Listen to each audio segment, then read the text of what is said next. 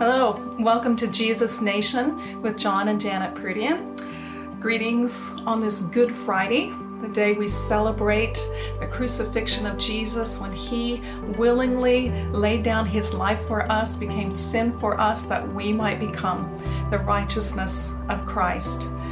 Some of you may have been with us yesterday as we released the word that we feel the Holy Spirit is drawing the bride into a renewed passion for His return, and He's showing us how to prepare for that time.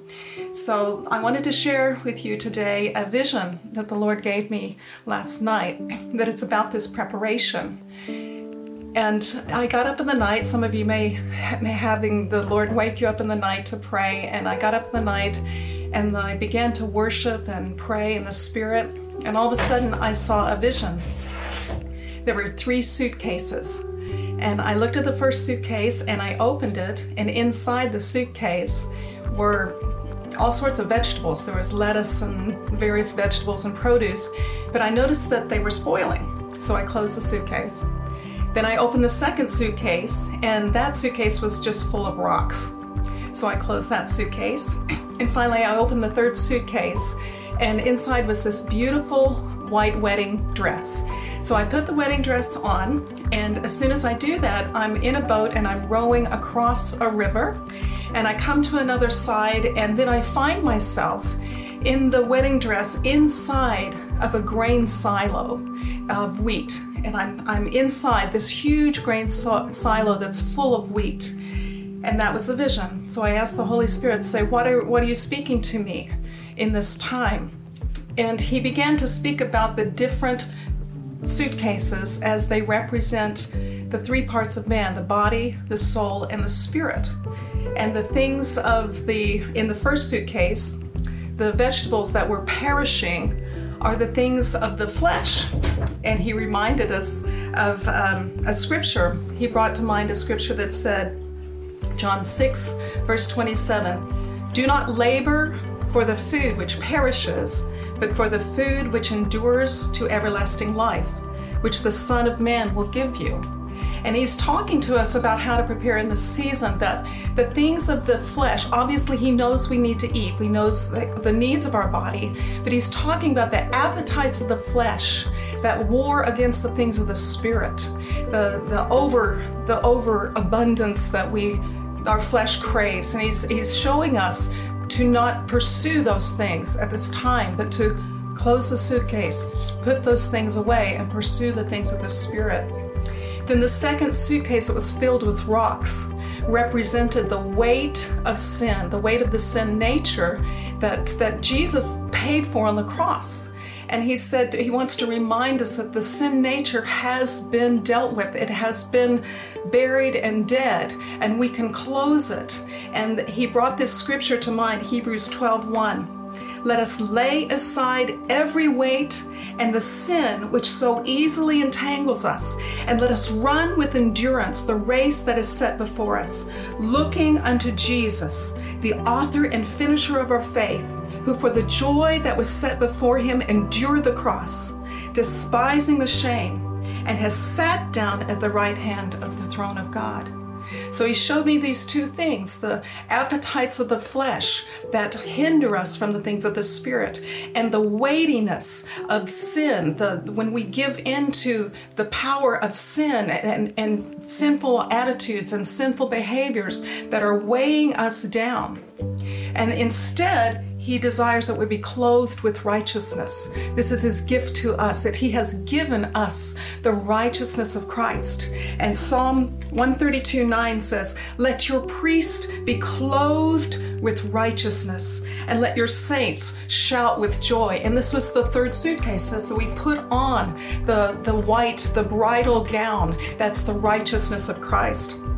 Then He reminded me in Revelation 19:7, He said, "Let us be glad and rejoice and give Him glory, for the marriage of the Lamb has come, and His bride has made herself ready. And to her it was granted to be arrayed in fine linen, clean and bright, for the fine linen is the righteous acts of the saints." So he's talking about preparing the bride during this time, that we have been given righteousness. And just like a doctor who's been given a medical degree, he can now practice medicine. We have been given the righteousness of Christ that we might practice righteousness on the earth. And as we shut the door to the appetites of the flesh that war against the things of the Spirit, and as we bury the sin nature and pick up the righteousness of Christ, we're going to go on a spiritual journey. And so he wanted to ask me and the body of Christ, what are you taking on your journey?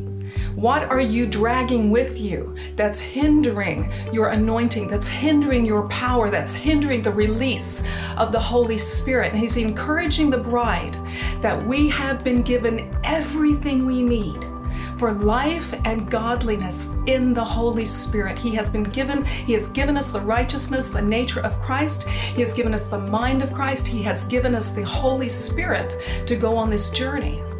And then I found myself in a grain silo of wheat. And he showed me how sometimes the bride of Christ has been shut in the walls of the church. And he's getting ready to release the harvest. This is a harvest time, and he wants to prepare the bride.